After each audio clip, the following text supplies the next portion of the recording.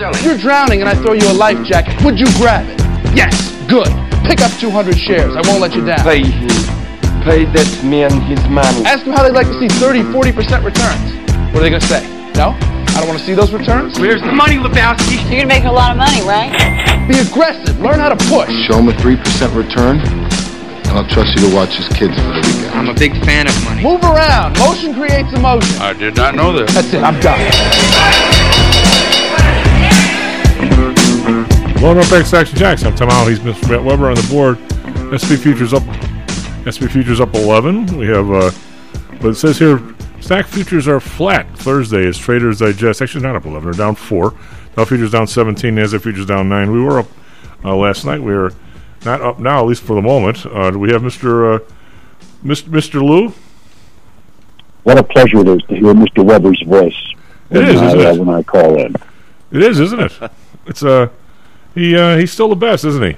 Even though we talked about him. And while I've got both of you on the phone, can I request that we change our sign-in or our promo spot at the beginning and use a few more quotes from Animal House? I picked up on using an Animal House quote with Kevin yesterday, and I'd rather have Animal House quotes than almost anything. Our man Matt Byrne actually is. I don't know if you know this, Miss Matt Weber, but Matt Byrne has been very inventive in getting all kinds of quotes going in and out of the show. I don't know where he gets them, but he brought some really good ones. Well, I have about 1,000 in here, so I assume he's just pulling ones that He I must have in be. here. But Well, yeah, that's great. he had Dean Wormer on, Yeah. and that's that any of those quotes would be perfect for the lead-in for me. Yeah, it's I strongly identify with Dean Wormer. rather Dean Wormer than Flounder. Yes, absolutely. Or then again, you probably really wish you were Otter, right? No, I was never that guy ever. Mr. Smooth? But no, Dean Wormer seems to be the sort of a classic lawyer prototype from the 1960s. What was it? He was trying to pick up the Dean Wormer's wife. What did he say? The cucumber was very... Oh, he picked the cucumber up and he said, "Mine's bigger." And she looked at him and he said, "Oh, maybe my cucumber. It was very sensuous fruit." And she said, "Sensual." Yeah, sensual, you idiot. Yeah. God. How many people even know the difference now between sensuous and sensual? Wasn't the adverb? Whatever. I don't know, but it was pretty. That was a hilarious scene, and of course the ultimate denouement. God, that's one thing we'll never. Lots of snow on the ground out here in Colorado this morning. You guys are what 125% of normal on snowpack? Something like that statewide. Yeah, we're still low out on the eastern part of the state, which nobody cares about because there's no mountains there. But in the mountains, it's looking pretty good right now. But the whatever they called it, the river that was banging California like every week and a half that's stopped, right? And it just got back to sort of normal. Well, I know that they stopped having the Salinas River, I think it is in Northern California. They've stopped with the rain every other day there. They're waiting now. I think most of the heavy rain stuff is gone, but they're waiting now for the snowpack to start to melt. Again, I listened to a couple of guys who are commenting from Northern California, and they've just been talking about how the idiot California Water Management Group has let something like 95% of the water in Northern California coming down through the San Francisco, the Delta area around San Francisco Bay, but 95% of that water go into the ocean when they had the ability to pump it out into their irrigation canals.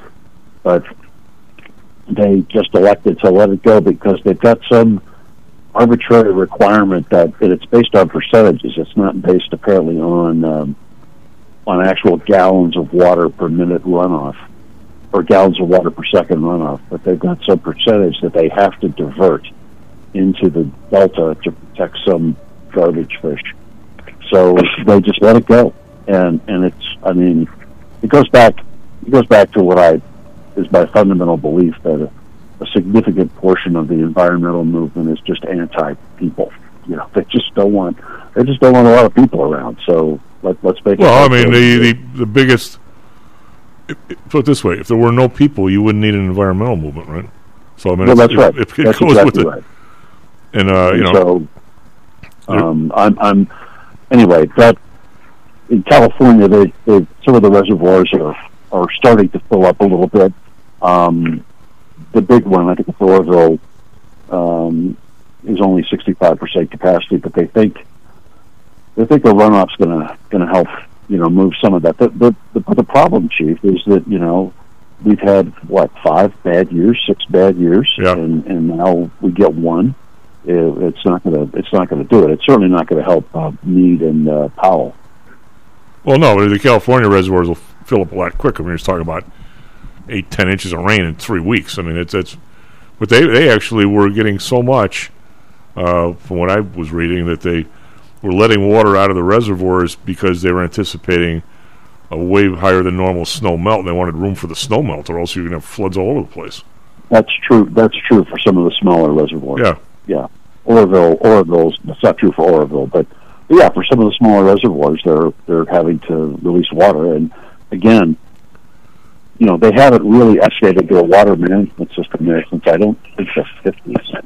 You know, and so they should be building, you know, larger reservoirs. They've talked about doing it, but every time somebody says, okay, we've got the perfect site for it, the Army Corps of Engineers approves it, and it gets tied up in litigation, in many cases just pointless litigation, to shut it down, because again, the people that are doing this and that are funded to do this don't want more water there. They don't want the ability of the state to support more people. Well, that was all done. My decade could be off, but there was, at least in the Los Angeles area, it was all designed by like one guy back in the 30s and 40s that was a freaking genius, right? It's a masterpiece of engineering, but they haven't paid attention to it, and you know, they talk about climate change, but I mean, this has been going on since the turn of the century. We're talking about a family story. Boom bust. Way back in whatever the Depression, everything wasn't so hot here, and so my grandfather, who was interesting guy, he takes off for like a month on the train because he worked for the railroad, so he got tickets for free. He heads to California, like leaves the family for a month. My grandmother's telling me the story, and because he was thinking maybe he should move the family to California because things weren't so hot in Chicago. So they loaded up the truck and they moved to Beverly. Well, no, he went out there on the train and went to movie star. He came back and he said, "There's not enough water out there. We're not moving out there. We're going to have water problems. What do we do? Well, at least we got water here. We'll stay here." And they stayed here. Well, I mean, this is, and this, you and I have talked about this many times. The story of the West is the story of water management. Yep. And I have friends, family down in New Mexico. Down in the Roswell area, and you know that was a big environmental area or a lot of farming area, growing almonds and a lot of other water-intensive crops, because they had an aquifer that could support it, and they've drained it, you know, and so they're rationing water in those farms now, and you're starting. I was talking to one of them who said, you know, we could see a dust bowl here in the, you know, like in the 30s, because we can't keep water on the land, and our crops that we've planted here, you know, for a generation or two, are now unsupportable. Well, it is absolutely stunning, Lou, when you talk to anybody from the East and the Midwest. I mean, I you know, when I went out to Vegas, of course, I couldn't wait to. Well, I like to gamble and so forth, but I couldn't wait to get out to Hoover Dam.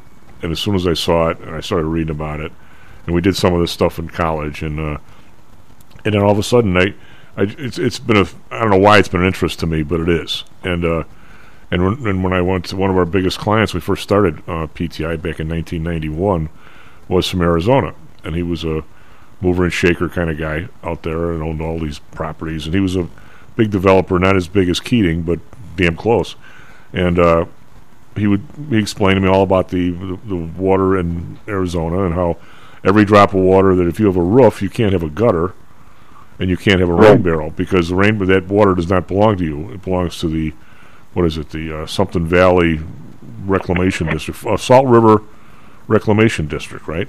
Right. That's in Phoenix. And the runoff off my house in the mountains belongs to some railroad that got the surface water rights back in the 1880s when they were mining gold in Cripple Creek. And when you say to a normal person over a hot tea or an adult beverage, the thing they're fighting about, the fight on the water, is between Denver and Phoenix. They look at you like you have four heads. Like, what are you talking about?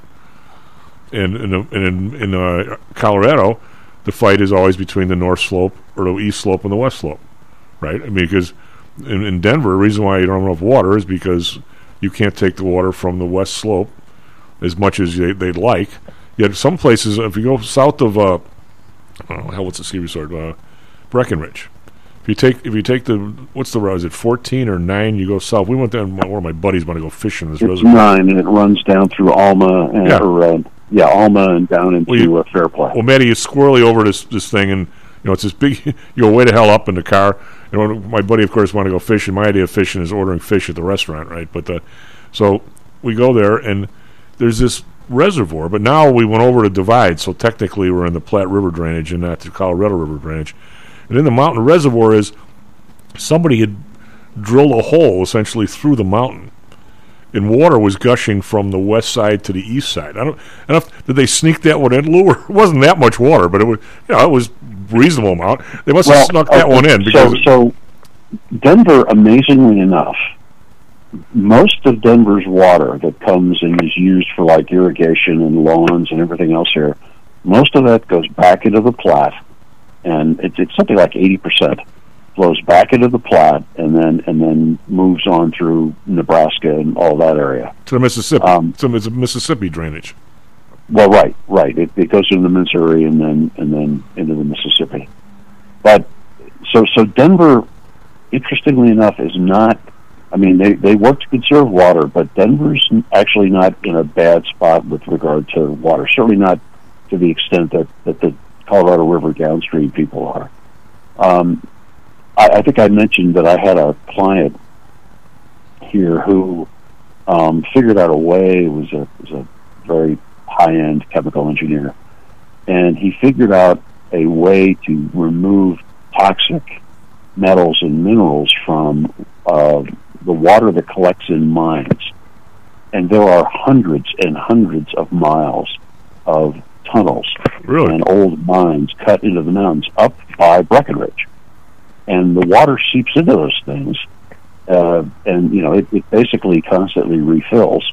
It ultimately will drain out, but a lot of it doesn't drain right away. So he figured out a way to pump the water out of the mines. Pumping the water out's not the issue; it's the purifying it. Figured out a way to purify it at a large scale, and started selling. He's selling something like 200,000 or 300,000 acre feet a year of mine water. And we were talking about this project, and I said, "Who are we selling it to?" And he said, "We're selling it to Aurora." So he's pumping the water out near Breckenridge. And I said, "There's not a pipeline that runs from here to Aurora?" And he goes, "No. I pump that water into the Dillon Reservoir. That's as far as it's got to go. Once it goes into the Dillon Reservoir, it just becomes fungible with all the other water in there. And so, no matter how much water is in the Dillon Reservoir, 200,000 acre feet of it is the property of this city on the east side of Denver." So it's almost like electrical grid. You put it into the grid, and somebody can take it wherever they are, whenever they want. Exactly. It's exactly like that. And so he just, they get this allocation out of that reservoir, and they, he's added it in there every year. So there's some very, this goes back to a theme that I think is not really talked about enough, and that is the ability of our technological class to solve problems. If you make it cost effective, they can pretty much solve the problem. We are as a country. All you have to do is drive around, and as much as people like to disparage younger people or older people drop into Well, that it's habit, fun. but I mean the fact is, we can do just about anything in this country if you give people half the chance. But we don't give people half the chance. I mean, it's for whatever reason we. Hey, before go too much before I forget about it, there was an article in the Trib. We talked about this last week a little bit the other day, and of course I subscribe to the Trib online, right? And of course I still get the Sunday paper delivered like some schmuck. And but you know the weird part, it's totally useless online, Lou, in a lot of ways, because they won't let me forward it to anybody for fear that the person I forward it to doesn't pay them. Right. So anyway, there was an article in there the other day. A guy writes about these flying objects we're shooting down, and he was talking about last year. They're called balloons. Yeah. Well, I mean those happen to be balloons, but he said last year there were something like 160 reported things flying by, and like 80 of them were. We launched something like 1,000 weather balloons a year. Yeah. And he said about like 80 of them were identified, the other 80 weren't, and some of them are commercial. I mean, and he said, but we don't really identify every single one that flies by. And he goes, it's now everybody's looking at the sky and everybody wants everything shot down. He goes, to try and manage all that countrywide is so bizarre. And then it turns out. Well, this goes to something you and Kevin were talking about, I think, yesterday, and I want to just push this issue a little further. The real scandal with this whole balloon thing is our incompetent decision making and this idiotic, sort of spastic reaction that we had once we had one balloon in our airspace. They should never have allowed. I mean, unless we have some specific, intelligence reason to do so, and they ought to talk about that at least in general terms. There was absolutely no reason to allow that balloon to drift over Fort Richardson with its ballistic missile defense system, over Eielson Air Force Base, which has major reconnaissance aircraft flying out of it, and F-22s, down across Canada, over the missile base in Montana, over the B-2 base in Missouri, and then across Tennessee, over Oak Ridge.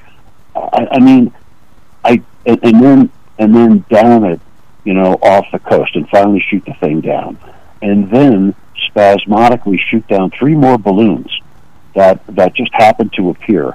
One of which was a legitimate, hazard to air navigation, but this kind of crazy, again, with no explanation, no response. I mean, it is obvious, at least to me, that we were just making this up as we went along. Lou, and nobody sat down and said, let's think about this.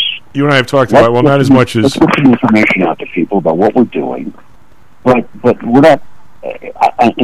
I'm pretty sure that this reflects the kind of decision-making issues that we're having with a commander-in-chief who is addled. And I will say that up front. I've been saying it for a while. And I think that's probably the most sort of troubling aspect of this whole thing. Well, it comes down, I think a lot of it comes down to, and we've talked about it a little bit, but John Flanagan and I probably talked about it more, maybe Kevin, where this whatever comes to the forefront in the public opinion, whatever lands on tweets, all of a sudden becomes a huge issue. This thing, once it becomes viral, you sort of have to deal with it. I mean, or these days, I mean, it's all about, somebody slugged somebody's wife. Well, people are slugging people's wives and slugging husbands. Well, and that's, that's fine. But they tracked this thing. Well, they knew it was off track. They watched it. They watched it go up toward Alaska. They could have said, "Okay, fine. Let's come up. This thing's going to violate our airspace." But then it does. What are we doing? Well, did you read now? The latest is that they spotted the thing taken off from China. I mean, that's how much. That's why one of the things about this, and I'm not happy about this thing grinding across here trying to gather information, or whatever it was doing, which I think we probably knew what it was doing, and maybe. Well, and Chief, if it's hard to imagine, just you and I talking, how unbelievably sensitive some of the stuff that we would do to that balloon actually is, or we could get from that balloon. And I mean, I will just tell you, we had in the 80s when I was flying. This is not a secret. We had the ability to insert information into an adversary's sensors and to milk the information and the capability those sensors were getting through something called a radar side lobe. So if you had something emanating an electronic signal, we had the ability, I assume the Soviets did too, to insert information in through that system's receiver, actually interrogate the electronics inside the system, and either put false information into it or determine its capabilities. And so this kind of capability is very sensitive. It's very closely guarded as to how it's done and what we do. So maybe we were looking at doing something like that with that system. I don't know. Well, what I'm saying is given the fact that it violated our airspace, the president should be on the TV.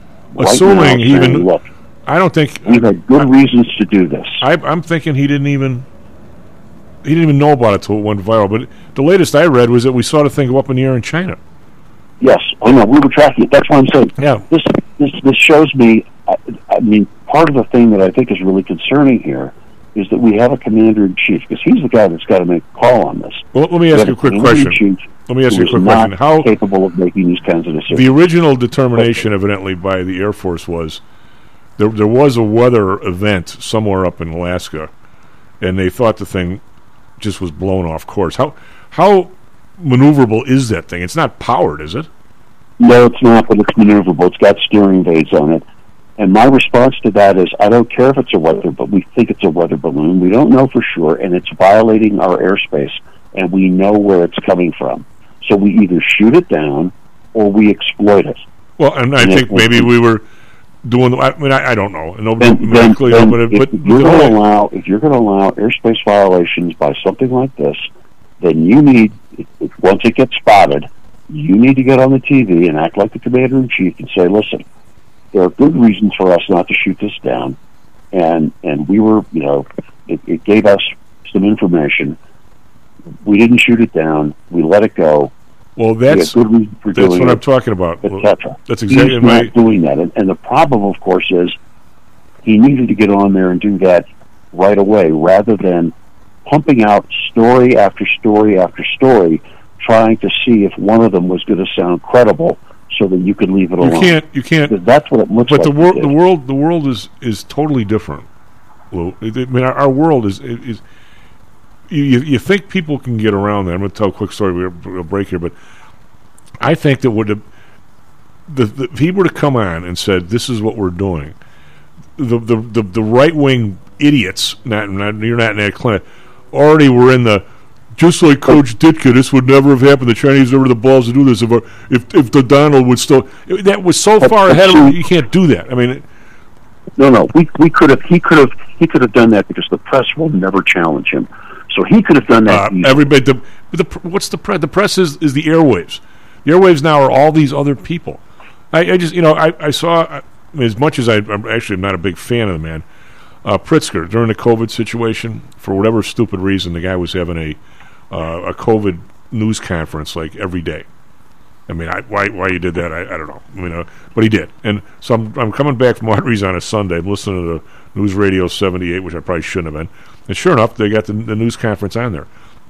And the guy's on there, and they started asking him, well, are you going to shut this down, or are you going to have this mask thing, or are you going to do all this other kind of stuff? And he goes, no, I don't really think that's necessary yet. That's not what I've been told by my people. Well, and it just so happened, all the reporters happened to be women, could have been guys, that don't matter. They're on this guy like if it's your mother bitching at you. I mean, it was unbelievable. I mean, they were what do you mean? The governor and going up for the governor. You want to be the president of the United States. You got to stand up on your hind legs and bark like a big dog. I'm just saying, Lou. It's for whatever reason they put themselves out in this, and the world is already. I mean, I was watching some guy on Face the Nation, this Republican guy pounding the table. It was like one of the idiots doing the Ditka thing on Saturday Night Live. But they're doing that because of the indecision and the outright mendacity that the administration showed over Okay, but what I'm saying is Pritzker, it got down to about his personal. Well, how come the governor of Michigan cares about people's lives and you don't? I mean, it gets to that level. And I'm sitting there listening to this. I go, tomorrow morning the guy's going to announce the mask mandate and everything else, and sure enough, he did. You know, instead of just. I'm sorry, but the short answer to that is you make the decisions based on what you think the science is and what's going to be best for your population, not on the idiotic questions. You and I are not arguing about what should happen. What I'm saying is, in this world of judgment by public opinion, this morning, I want to ask you about after the break, this guy on the White Sox. He gets on, he's being accused of spousal abuse. Well, not really spousal abuse, because he has 2 girlfriends and 2 kids by 2 different women, right? Which, is not exactly my brand of ball, but so he's not an NBA player. He's a Major League Baseball player, so he's got. My reference was the number of children. Yeah, the number of children. Well, didn't the one guy have 9 kids by 9 different women? The guy, yes. So he comes on and he's talking about how there's an investigation going on, which is used to be our way, right? Would have an investigation of trial, a jury, if it got that far. But that's not our way anymore. As much as you attorney guys seem to think it is, it's not.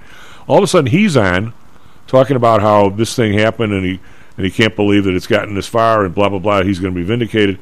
Then they have to interview the 2 women right after him. Oh, I mean, the other lady feels the same way. The guy is being tried on WBBM. I mean, this is insane. Talk to Trevor Bauer about that. Yeah. I mean, the guy could be a total sleazebag. The Dodgers. I mean, I have no idea whether he smacked these women up or not. I hope he didn't. I mean, I hope nobody does that sort of thing. But how the hell he get tried on the radio, for God's sake? This is America. Well, we could talk about that after the SP Futures down 10, NASDAQ Futures down 38. Be right back. My advice to you, start drinking heavily. How much confidence do you have that your investments will make you wealthy? Do you truly know the odds? Welcome to Luckbox, the control freak's guide to life, money, and probability. Luckbox shows you how to gauge the likelihood of success before you commit to an investment or any other decision. And Luckbox is free for 1 year at luckboxmagazine.com/jocks. Each new issue dives deep into the current investing climate, separates the signal from the noise with relevant trade ideas, and equips you with cutting-edge tactics you don't already know. Luckbox is the essential magazine for proactive investors who are hell-bent on pursuing life, luxury, and happiness through sports, fitness, travel, food, spirits, music, and a whole lot more. Smart investors don't bet on possibilities, they play the probabilities. Luckbox is $7.99 on newsstands, but you can subscribe for 10 free digital issues at luckboxmagazine.com/jocks. Don't rely on luck. Get Luckbox at luckboxmagazine.com/jocks. Is your business being challenged by the complexities surrounding healthcare reform or other matters related to human resources management? If so, then Cognos HR can help. A longtime friend and contributor to the Stocks and Jocks radio program, Cognos HR provides its clients with a perfect blend of strategic consulting and day-to-day HR management to drive overall improvement in business performance. Companies that join the Cognos HR family are better able to manage healthcare costs, enhance benefit offerings, and improve employee satisfaction by leveraging our access to Fortune 500 benefits. Our innovative onboarding and payroll technology, along with our constant attention to detail, enables us to provide the highest level of quality service to our clients. Now, your time and energy can be focused on generating business and increasing your bottom line. We'll take care of the rest. For more information, call us at 630-401-8810 or search us on the web at cognoshr.com. Cognos HR, innovation in human resources. Licensed in Illinois and Arizona. Stocks, jocks, stocks and jocks. You are out of control. Here, right now, right here, right now, right now.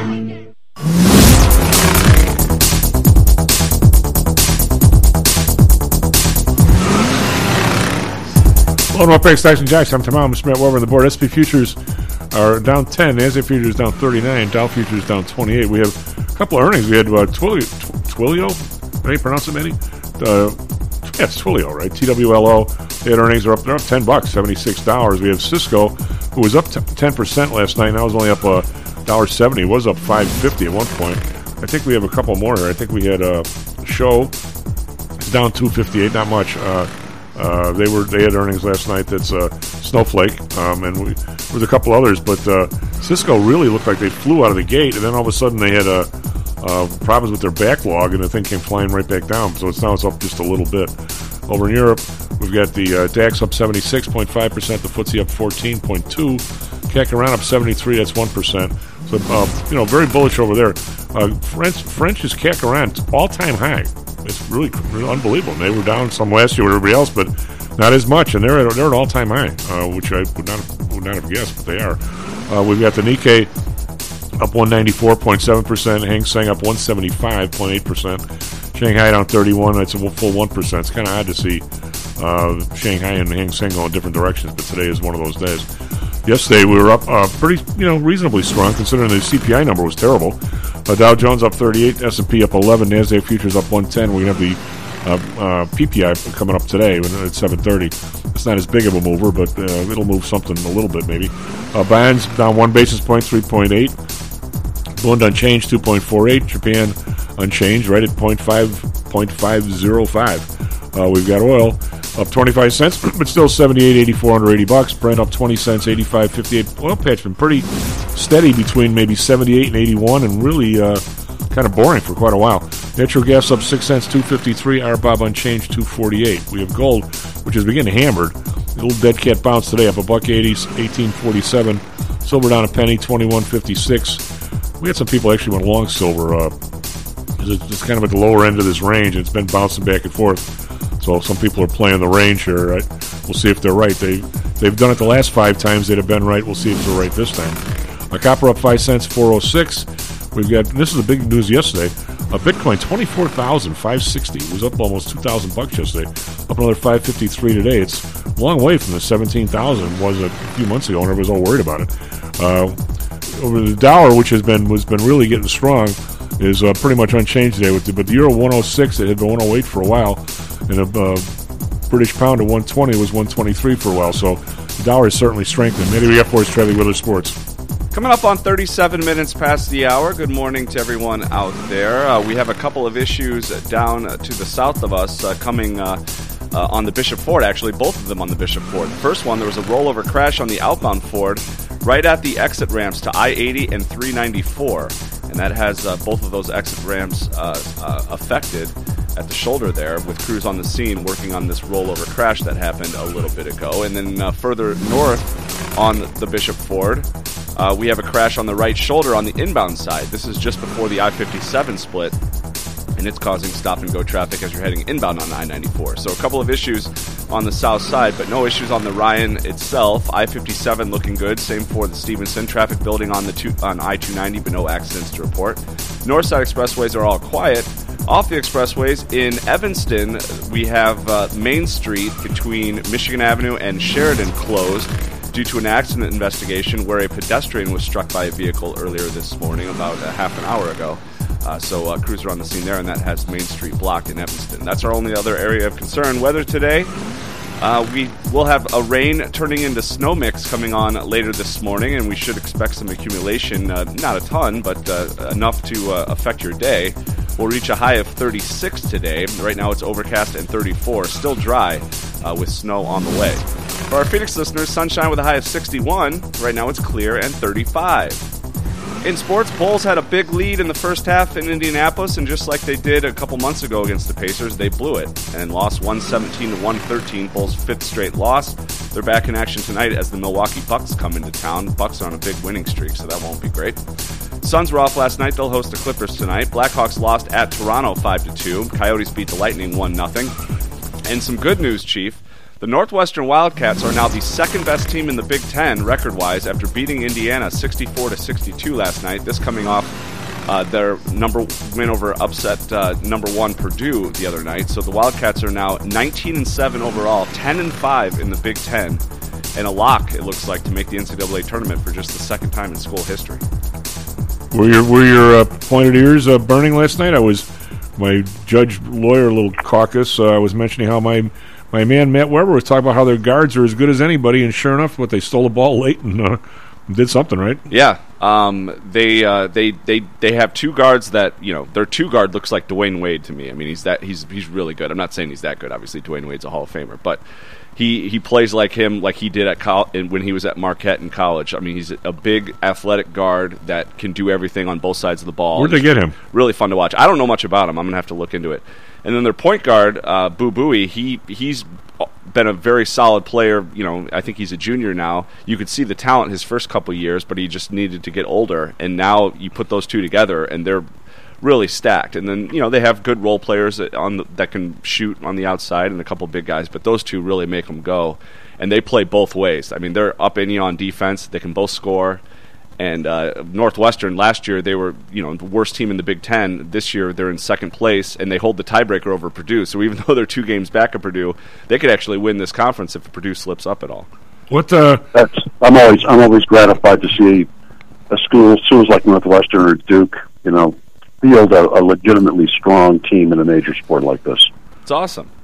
Well, you did miss the one story. What was Alabama #1 for 48 hours?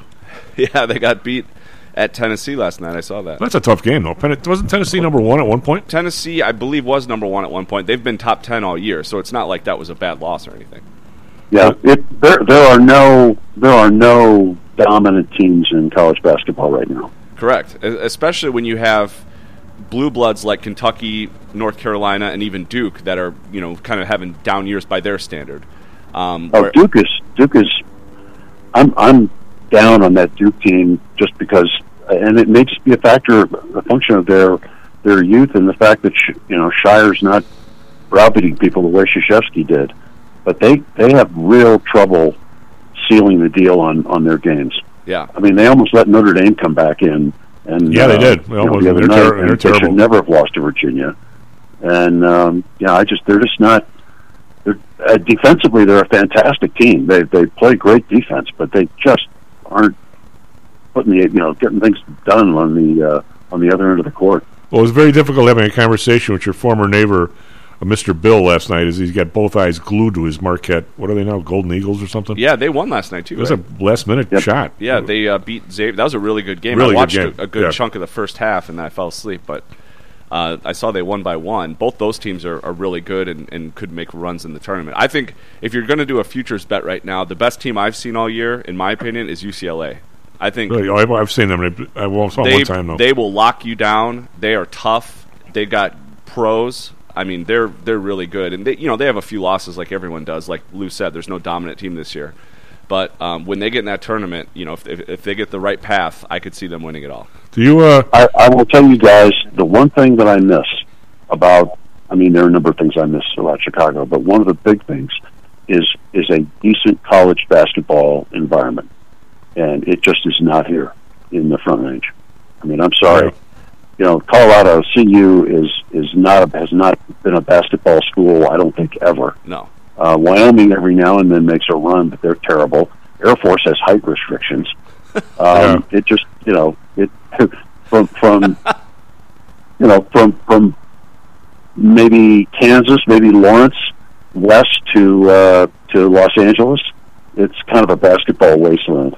Well, Bill has been indoctrinating me in this Big East. I mean, literally, after watching 3 or 4 games, you have to watch it because the guy's not talking to you while you're talking to him. But they even give a whistle to the refs in the Big East? I've never seen anything like it. I mean, you compare that game to a ACC game when the Irish are playing, or even a Big Ten game.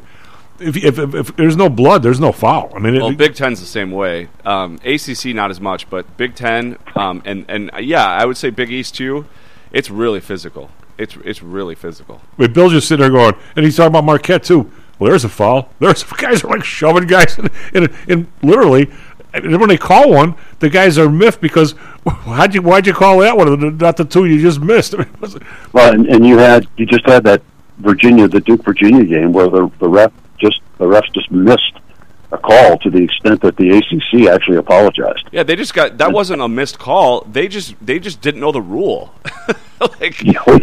Basically right. They called the foul, and then they went and looked at it, and then they got the rule wrong, and so they reversed the call. I don't know how. I've never seen that before. Like that was Duke got completely robbed in that game. Well, when are we going to start figuring out? I mean, or at least I watched the Bulls against Cleveland. I mean, they got clobbered in the last quarter, but I tell you what, if I was if I was NCIS and I had the ability to do this, I would have checked every one of those refs' internet to see if they were on with DraftKings. I mean, I never saw anything like it. The last quarter, I mean, they absolutely screwed the Bulls. Not that they don't deserve it. Well, Keith, you not had that conversation that given what's happened and the way that the gambling has inserted itself into all of our pro sports now, it's just a matter of time. Someone's going to fix a game with a ref, or they're going to fix a game with a player, and it's going to come out. Well, you don't even have to fix. You don't have to fix a game now. You're betting on. Hey, I know. I was anxious to get Mr. Weber back on because I forgot to ask you on Tuesday. I don't know how quickly Dr. J, of course, was all over his DraftKings thing. He's not a big gambler, but he loves watching it. When the Eagles were up 10, and Mahomes looked like he had gotten hurt. And I know these odds changed like by the millisecond on that thing. What would have been the game odds if you'd have got a bet down right then for Kansas City? Could you have gotten 3-1 or 4-1? I bet you could have. I bet you could have gotten 2.5 to 3-1.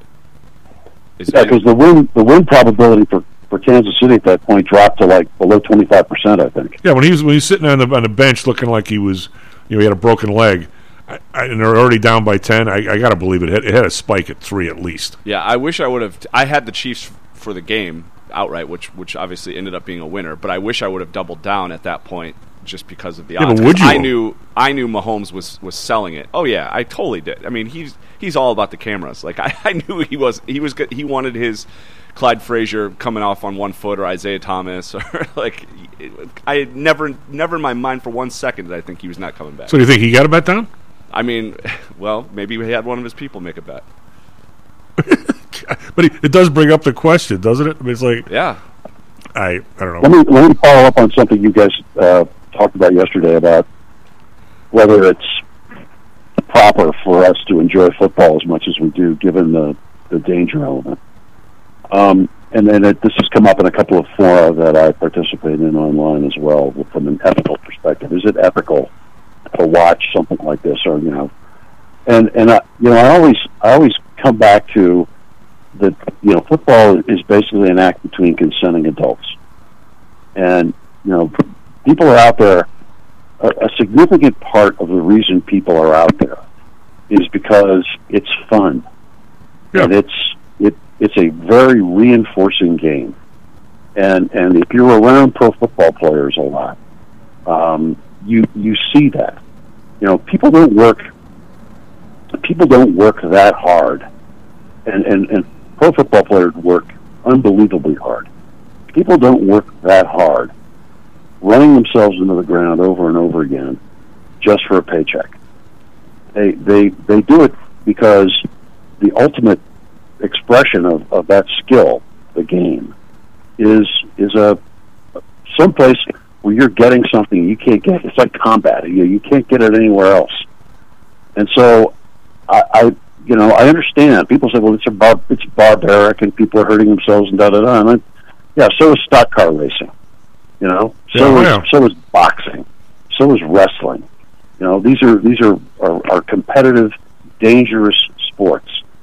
But we still watch. I mean, that's part of the thrill of watching. Watching women's gymnastics on the high bar. If that or competition like that. If that's not watching, this incredible mix of athletic skill and incredible danger, because if they make a misstep, you're talking about a serious injury.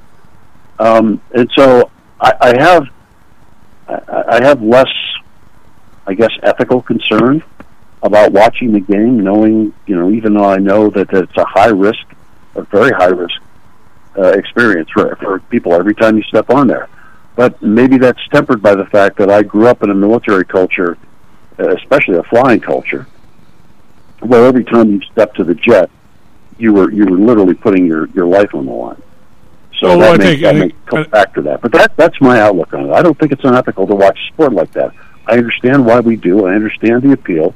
But the participants are in it, and they're getting a lot out of it, a lot more than a paycheck. I think, by the way, somebody, up until very recently, I was playing ball every week, Lou, and there's always a risk. There's always a preparation to it. Obviously, amateur sports is nothing like professional. But you see the guy out there jogging in the wintertime. He's jogging because he wants to go skiing and he wants to be in shape, or he wants to play softball, or maybe he's going to go out and jog because he wants to play basketball.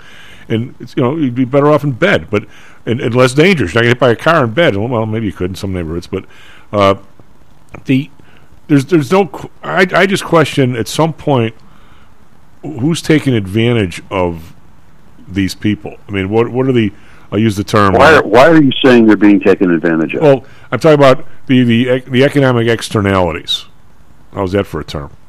Well, see, and I think that's incredibly insulting that you don't see it as these guys saying, I'm going to have a choice to work this hard. And I'm not talking about that. What I'm saying, I'm going around your argument. What I'm saying is, the big things that bother the piss out of me is George Connor sitting next to me and saying he had 27 surgeries after football, and Notre Dame and the Bears paid for none of them.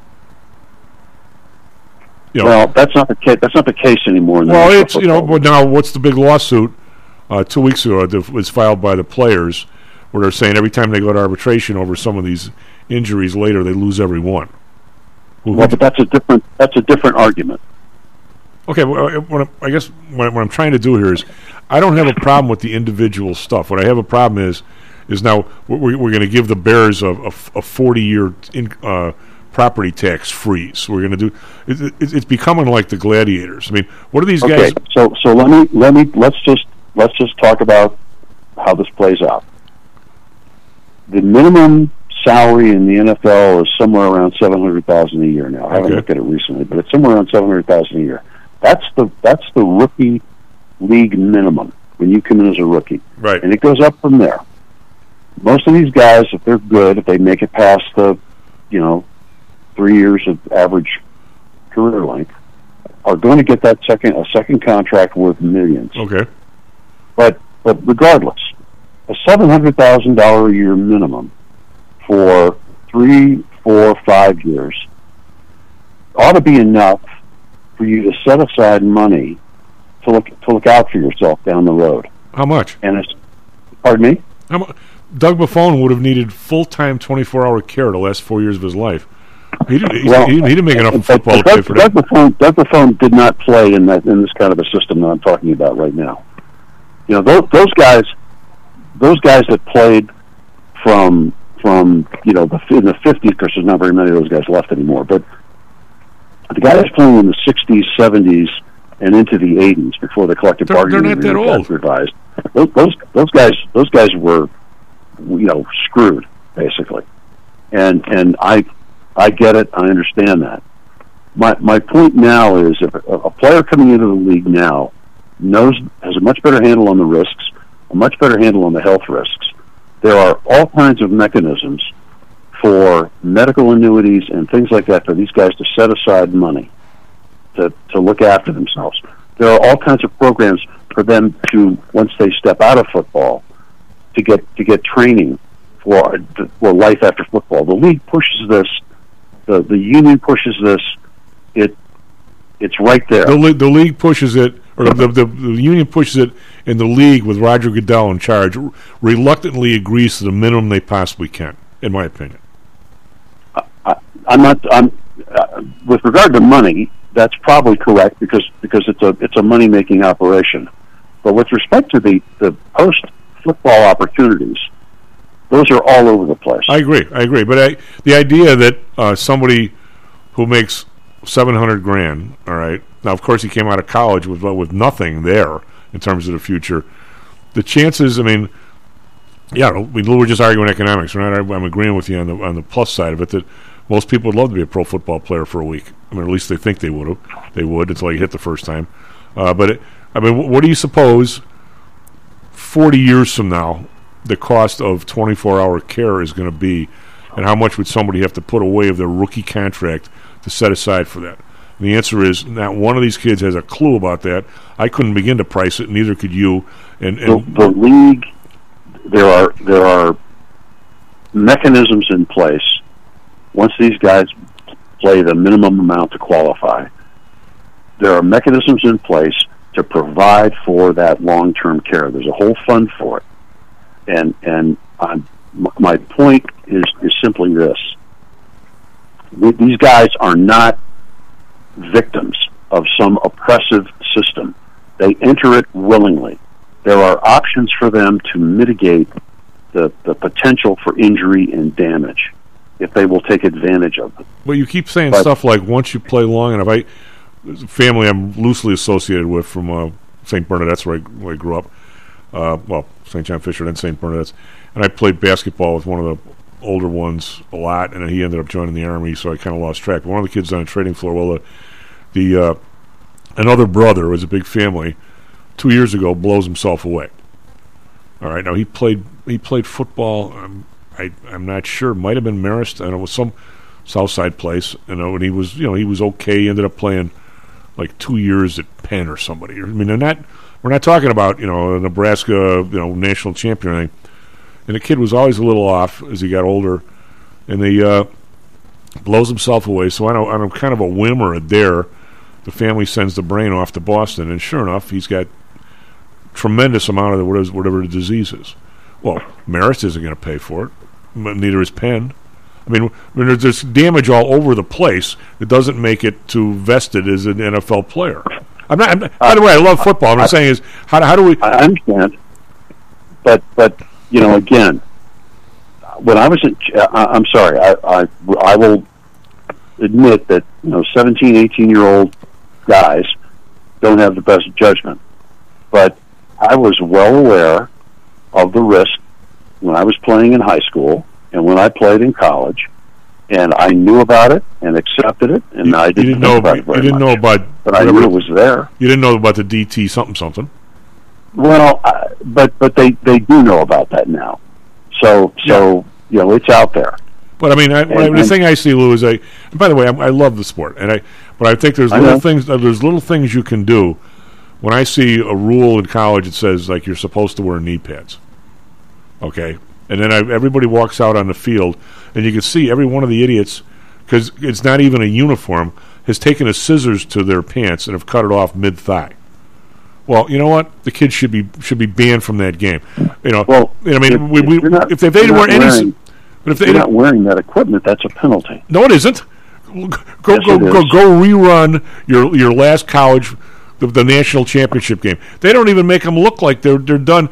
You can see where the guy cut them with his scissors. I don't know what they're doing with the pads, but if you walk out onto a college football field without pads in your pants, they throw you off the field. Lou, what planet are you on? None of them wear them.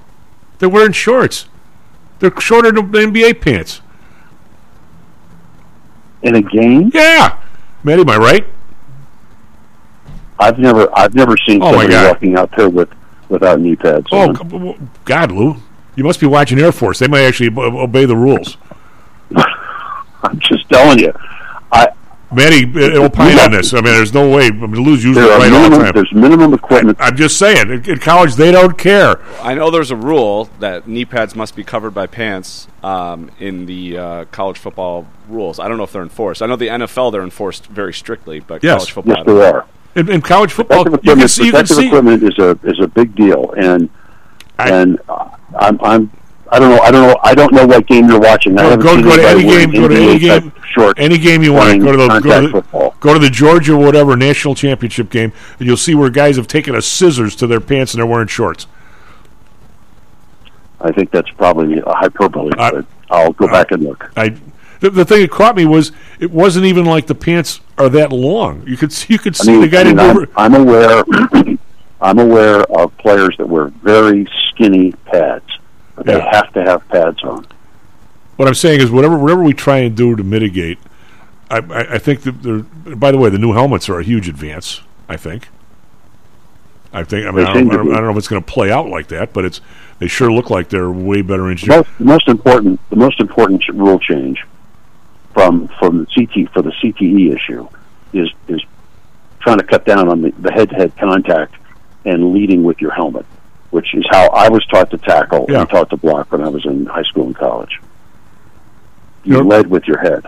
See, now when I was they don't coach that anymore. When I was in grammar school, it was probably a little before that, They didn't do that because they knew the helmets were horrible, and in the face mask, a lot of guys had the one bar, so you didn't do that. But anyway, well, I mean, if you know, my father played without a face mask and with a leather helmet in high school, but with a plastic helmet in college, and you know, without the face mask on there, you stop leading. You don't lead with your head nearly as much. No, you don't. If you value your nose or anything else. Anyway, you want a quick update on Ukraine? Yes, please. So what seems to be happening right now is the Russians have taken a look at what's the equipment that's starting to come into Ukraine. Our Bradley fighting vehicles are getting there now, and the tanks are on the way. And they've realized that they could be facing a real problem if the Ukrainians get armored up and trained on how to use this stuff. So they have started pushing very hard across about a 1,500-kilometer front up and down the east side of Ukraine. They are making gains.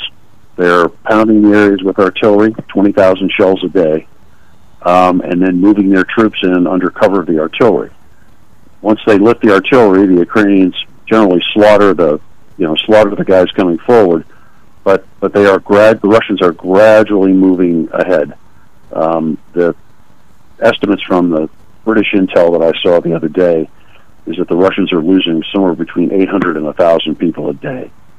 Casualties. When are they going to run out of artillery? When are they going to run out of artillery? Never. The Russians are, by their doctrine, are an artillery-heavy operation, so they have stockpiled millions of shells, and they're firing them off now on a pretty regular basis. Now, I will say they've tempered their use a little bit. They were firing 50,000 rounds a day, but it's down to 20,000 rounds a day across the front. The Ukrainians are basically trading space for time as they try to get their people trained up. But I mean, the short answer is the Russians can gradually grind away at the front. The issue is going to be: are they going to run out of people, trained people? Are they going to be able to sustain this kind of pressure on the Ukrainians? What they're really trying to do is keep the pressure on a broad front. The Ukrainians, of course, who have fewer people and fewer resources, are rushing troops around on the front to shore up areas to prevent a breakout. The real issue, though, that we see is the Russians are just miserably trained, and their people are not well equipped. They don't really understand how to use their armor in conjunction with their artillery. And just to give you an indication of the way that they're operating still in Russia, there's a big scandal over Russian winter uniforms and the fact that they were basically threadbare, and guys were freezing to death out on the front lines of the battle area. So they said, okay, we're going to reorganize our logistics. We're going to get the uniform contracts to a new person, and so it goes to the uniform contracts for production of winter uniforms goes to a 22-year-old son of one of the defense minister's good friends who has no experience with a clothing company and is producing clothing at roughly 5 times the cost of any other competitor in Russia. And so this kind of thing, they can't make decisions. It's like Chicago trying to fight a war. They can't make decisions like this without this kind of corrupt cronyism creeping into every single. How are they logistically? We got to dash here. How are they logistically getting that many artillery shells to the front? Well, they're moving them by train, and then they move them forward by truck. But the thing is, they've got to be really careful because they can't get them too close by train because we've given the Ukrainians precision guided munitions that strike any train yard where they're unloading this stuff. And so they have to unload it like 100 miles away from the front line, put it on individual trucks, and then drive it in. Wow. Which disperses the target area. We are about to provide the Ukrainians with 100-mile range artillery and rocket shells that can strike, within 2 feet of the aim point. And so that's going to move those rail centers back even further. So this is how we're helping the Ukrainians slow down. I got to believe that the Ukrainians are sending up all kinds of balloons to see what's going on. They've got drones and then our intel stuff. We're providing with a lot of intel. Well, Lou, thank you very much. But I'm going to show you some pictures of the uniform pants just for laughs. You know, it's unusual. I stumped the Lou. Anyway, take care of yourself, bud. Talk to you next week. You going skiing? Not anytime soon. All right, bud. SP Futures down 13. NASDAQ Futures down 47. Be right back, Mr. Dan Janidis. Are you one of the millions of people who suffer with pain? Do you wake up in the morning with stiffness in the lower back or neck? Why are you using medication to cover up the symptoms without treating the actual cause? Painkillers, muscle relaxants, and anti-inflammatories are not the answer. At ChiroMed, physicians are trained to detect the cause of your symptoms and to correct the underlying problem. If you're ready to listen to common sense and do what it takes to make changes in your body that can affect your health for the rest of your life, give ChiroMed a call and set up a complimentary consultation. They are located in Orland Park and can be reached at 708-403-2727. 20,000 patients over 22 years have been treated at ChiroMed, and over 90% of them have had positive results without medication or expensive surgery. Isn't it time you did something good for your body too? Give ChiroMed a call, 708-403-2727. That's 708-403-2727. Let's get you pain-free and living again. Hi, I'm Audrey Johnson, an owner of HomeSource Realty and a frequent contributor to Stocks and Jocks. If you're nervous about the stock market and considering diversification, or are looking for a rate of return way better than your banks, consider adding rental properties to your portfolio. Whether it's a condo, single family, or multi-unit building, I can help you select a property that meets your financial needs. Call or text me at 708-349-3456. That's 708-349-3456. Or visit my website at myhomesourcerealty.com. That's myhomesourcerealty.com. Hear ye, hear ye! The Homer Broadcasting System is on the air! Stocks, jocks, stocks and jocks. Stocks and jocks. You are out of control! Here, right now, right here, right now, right now.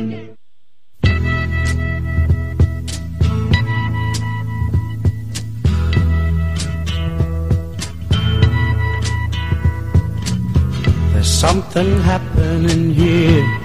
Loan up Stocks and Jocks. I'm Thomas Matt Weber on the board. SP Futures now down 15. NASDAQ Futures down 53. I'm kind of surprised on this. We had some stocks that were up last night. We've got Cisco up $1.69. It was up $5.50, which is 11%. We've got Twilio is still up $10, so that's up. We've got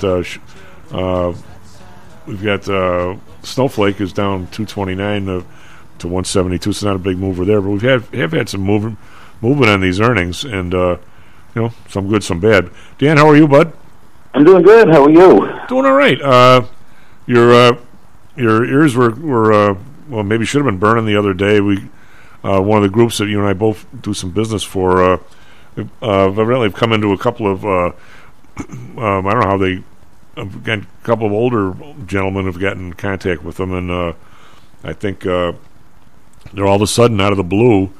There is a pretty big market for people wanting to do some fixed income and some protected stuff. So I think maybe you and I are busy. That'd be nice. Yeah, absolutely. This is really our sweet spot in terms of timing in the market with this being in this contractionary period, knowing that we're not going to see the same level of expansion and growth or in growth stocks. And I think as some baby boomers are aging, this is the time to hold on to those gains that you've made over the last decade, and at the same time have some yield to hold on to. So I was thinking back to coming out of school, college, graduate school years and years ago, and thinking that one of the incentives for putting a little of your money away to save is that you had these huge returns, so this huge amount of interest that was being paid in your savings account. So likewise, I think we're back in that environment where yield is king, and income is a really good place to be right now. And I think these gentlemen are right on the money when they say that they're wanting to basically realize what they've had, but also have a really good steady yield going forward. I mean, we're looking at without a whole lot of risk, being able to get 6 to 8%, which is a decent amount of return. 6 to 10% if you want to try to take a little more risk. 5%, we're buying 5 we're buying 6-month T-bills the other day at 5.01. So there's, and we're expected to see 2 more rate hikes. So I think yield makes a lot of sense right now. Again, the alternative being dividend-paying stocks. And again, you want to have some of those in your portfolio, but you may want to be trimming back some of those where you're only, guaranteed 3 or 4%, and you're also guaranteed maybe a little more volatility or a little more downside, depending on what news comes out, in the next few months. So I think it's a very wise investment move. This part of the business cycle, this part of the economic. Well, Dan, cycle. how do you? I'm going to ask you this. I've been talking to. We do our yearly reviews for a lot of people, so I'm talking to a real. I've been a lot of them. I'll say, by definition, they are my clients because I do business for them, but they're not people. They're people that have come to me from other areas. Okay, but then they like talking to me for whatever reason, and maybe for a lot of reasons. Dan, who knows? But I'm having issues. For a long period of time. I mean, if you and I spin back 20 years, it was relatively easy. Never totally easy, but relatively easy to look at somebody almost like a general practitioner would, and you look at their age, their income, how much they really don't even want to work when they're retired. Some do, some don't. What their needs are, and so forth. And you could pretty much, when the world was, I'll say, financially normal, whatever that means, where you could get 3.5% risk-free, maybe 4%, and then you could notch it up a little bit and get 5, and maybe a little more and get 6, and if you wanted to swing a little bit, you could and take some risk, you could get like 10. Well, that all went by the way of the dodo bird for a long time, to where risk-free rate was like 0. So even if you wanted to get 7, you needed like a junk bond, which really ought to be 11, right, Dan? Or 12, something like that. And so everything got totally off the rails, as they used to say at Pullman, kittywampus for a long time. And now we're kind of working our way back to where it's not normal, because we still have a yield curve that's sloped kind of the wrong way, where you get more for 6 months than you can for 10 years, which is a little weird. But we're lurching back towards maybe a little more normal situation. But for a long period of time, people, I never did this, and to be perfectly blunt, I lost a lot of clients because of it. I never would take somebody 85 years old and drive him out on the risk curve just because that's what the Fed told me to do. I couldn't do that, So I mean, I didn't want to put people that shouldn't be in risky stocks, and a lot of them basically went elsewhere, right, Dan? I'm sure you had the same issue. And hey, what do you mean? I'm not getting anything fixed income. I better do this. Well, now it's kind of back the other way, and some people have recognized that and are looking for either a protected sort of a strategy like I do, or fixed income like Dan does. But still, Dan, what do you say, a long way to get into this question, what do you say to the people who watch their meta go from 350 to 90, and now it's back to 176, and instead of saying, God, I can't believe I got $80 back, maybe I should protect it a little bit here, maybe I should lighten up, all they're feeling is vindication. I mean, Tesla's the same way. I was right all along. It's going right back to 350 and then higher from there. I mean, there is that group of people that are just believers in this stuff, and I couldn't have bought it at 300 because I'm the smartest man on earth. The reason why I bought it for 300 is because it's going to 400, and then the 90 aberration was just a blip on the road. How do you say, hey guys, I mean, you got 40% back. Let's be thankful and lighten up a little. I'm having real trouble with that conversation. If you can help me, that would be nice. I have had trouble with that conversation, and I've had that conversation as well. And I absolutely 100% agree with you that you and I are just we've been doing this for so long. It's our mindset. We understand. We certainly understand when you lose money, it's harder to earn that money back. And we also understand the risk of, I had a client who had retired. Both of them had retired, and they really are working from a relatively low base. And they had thought about moving to Mexico and getting a second house, and their returns were fabulous. I mean, fantastic for 2 years. I mean, up 71%. Yep. Some of my best performing accounts in 21 and 22, just the accounts that you brag about for performance.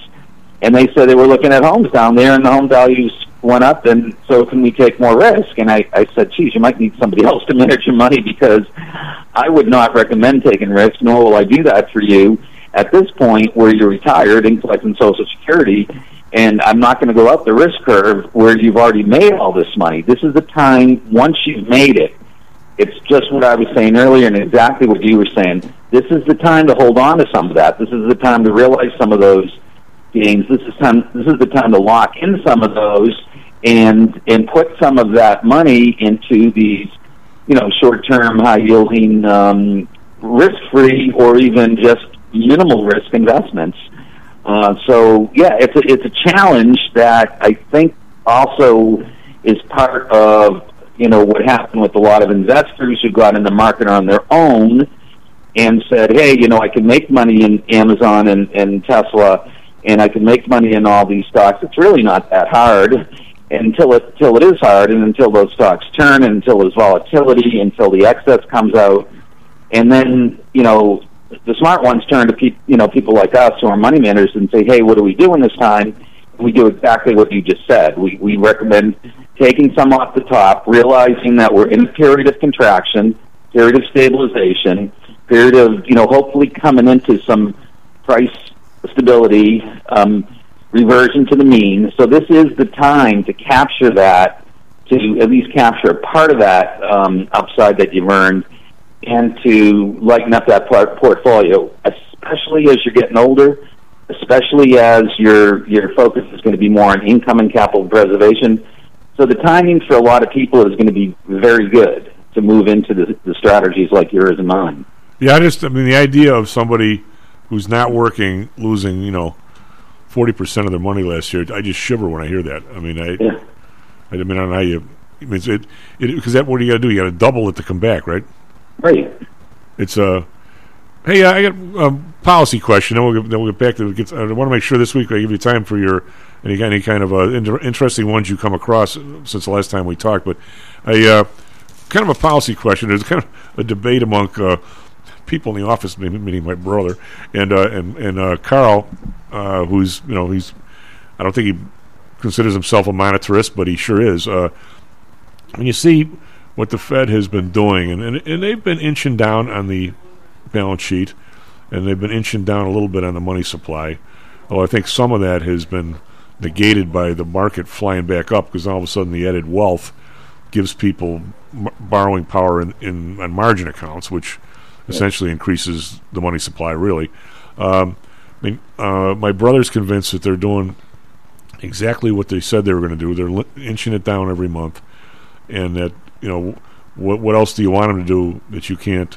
You don't want us to throw us into a recession any more than we already are, which I think we already are. And Carl's view is, whatever they're doing, it isn't making any difference whatsoever. I mean, all the alleged raising of rates, well, until you get to 4.5, you're not even remotely restrictive, and they're barely over that now. So all the time people were yelling at them about raising rates, they still were in expansion mode at 1.5 and 2.5, and that, Carl, as he said last week, it's like putting a huge, a bale of opium on a dining room table or cocaine, and even if a little falls off the edge, you still got way too much than anybody ever needs, and somehow or another you got to take a slice out of the middle of it. And honestly, both of them make sense. And where do you come out on that? I mean, my brother's I would probably be more of in the gradualist mode, like they are, but I think they got to be a little quicker, because I don't see anything other than there's a few spots. You can look at the price of pork and the price of eggs. I don't see them taking a slice out of the inflation at all here, or certainly the price level. Do you? No. In fact, anybody who's tried to schedule a trip, whether it be for business or for pleasure, you're looking at airline costs that are up. You're looking at hotel costs that are outrageous. You're looking at rental car costs that are outrageous. You're looking at contractors, electricians, workers here, say, and for people who are still repairing their homes here in Florida, just the prices, and you're looking at wages that have gone up and are unlikely to cut back. I mean, an employer is not, who's raised wages, isn't going to cut wages at this stage. So there's absolutely inflation. There's absolutely still an increase. We saw that in the CPI number. I tend to lean more with your brother Dan. I tend to be more in that camp, and I'll tell you why. And it's because the Fed is trying to gain credibility, and the Fed gains credibility by doing what the consensus is, what the consensus is. So I think what's happening right now If we had to talk today, the consensus would be 2 more hikes in the near term based on the recent CPI being higher than expected, based on retail sales being higher than expected. So we still need, and I agree with you, Tom, we do need some, we continue to need some hikes, and we continue to need some action in order to bring inflation down, or at least bring it back into, start moving a little bit more dramatically in that direction. So, but I think from their point of view, the Fed just really doesn't want to mess it up. They don't want to come out of left field and all of a sudden throw a curveball to the markets. They also want to make sure that, the majority of people, not only people in our industry, but people across the board, see that they're doing what they say they're going to do. And that would mean 2 more rate hikes, one in March, 25 basis points, one in May, 25 basis points. And then if we start seeing inflation come down a little bit, we see them possibly pause and holding for a little while. But I think we would see beyond that, I think we would see more rate increases. I think this whole talk of rate hikes should never have been on the table for this year. So agree with you, still not enough. We still have to continue to move in this direction. But I think their primary, the Fed's primary motive here, or their goal here, is to really gain back credibility that I think they lost, that they have lost over the years, but they lost, a few years ago when they just really made a bad call. That really kind of threw off, economists, that threw off investors. It threw off individuals. I absolutely want to agree with you. You never really want to agree with your brother, right? Well, if he's a brother, you can't agree with him. I really want to agree. The thing I have a problem with that, and by the way, I'm agreeing with you, but I still have a problem with my own agreement. The problem I have with it is we have never been, when you look at the 30% of anybody's salary now goes towards rent, and the I won't say the morons or the deceivers at the CPI still tell you it's 7.5% of your basket. I think that we've not come to grips on the Fed level, certainly on the financial reporting level, of what we've done to the price level and to people in general in the last 3 years. When you throw 32% of money into the system in 2 years, absolutely, the enormity of what you've done. You've not just raised prices where if they come back down, everybody's okay with it. Let me finish real quick and then just tell me. I still think I'm back to the same strategy they're doing right now, but I don't know. I have a problem with it because you've just taken, as I said to my brother yesterday, I go, what you've done is you've taken the price of an automobile from 26 to 41, and you've taken 75% of the population out of ever owning a new car. You haven't just raised prices and hope they come back down. You've totally changed society. And I don't know how and now you say, well, as long as the car doesn't make it to 42, I'm okay. No, you're not okay. Right. It doesn't mean I want them to go to 15% and throw us into a depression either. But I just think they had no idea what they were doing then. And now they have no idea of the damage they've caused, even though right now I happen to agree with what they're doing. So am I making any sense at all here? Yeah, no, you're absolutely making sense. And I would use, you're using the example of somebody looking to buy a new car. I would use the example of somebody trying to take a trip. Yeah. Just because I've been trying to do that and trying to figure out a way of making sense of, you go through this sort of, this balancing act. Is it really worth this money to buy the car, to take the trip, to do, and you're partially basing it on what it used to be, but frankly, you're basing it on what you can afford today, and that's where you're saying, like, especially younger people looking at new homes in particular parts of the country, looking at their first purchase of an automobile. People of any age looking to travel, looking to buy a second home, that may have been in their plans at some point, and now they can't afford it, or they have to put that on hold. And will the price of those prices start moderating? Like you were saying, eggs. I noticed yesterday we're down at the grocery store, down $1. So will that start moderating? I think it will because of competition. I think there will be low-cost carriers. I do think there will be automobile manufacturers that want to, not necessarily start decreasing prices, but maybe providing more for the cars they're making in order to compete. And once you have less demand, those organizations or those say dealerships or those travel companies don't have a choice but to try to provide incentives to their customers. Well, I mean, if you do we're not there yet, though, and I that's what you're saying, and that's what I'm saying. We're not there yet. We're not even addressing the. I'm going to cut this off in a minute, so you have 5 minutes to talk about stuff. I mean, I said the thing that really roasted me, did roast me a little bit, is my significant other Audrey comes on the show, and she's, as much as I'll give her grief as you're supposed to your girlfriend, right? She's terrific at what she does, and she was doing some rental stuff for people, and I don't know what it's like in Florida. It's got to be some of the same way. The guy wants $2,500 for his apartment. Well, he demands. And everybody, not just him, they want pay stubs for like 6 months or a year, saying you're making $7,500 a month. Okay, so, $7,500 a month times 12. Last time I checked, we're talking what, $85,000, right, or $88,000, which is clearly the top of the food chain. And this is not a Manhattan apartment. It's a nice place, but it's in a regular old neighborhood. Okay, so you're making $8,500 a month. So at that level between state and everybody else taxes, they're taking 40% out of your hide. So now you're down to what? $4,500? So $2,500 of that's going out the door to rent. If you got any kind of a car now, it's a G a month, right?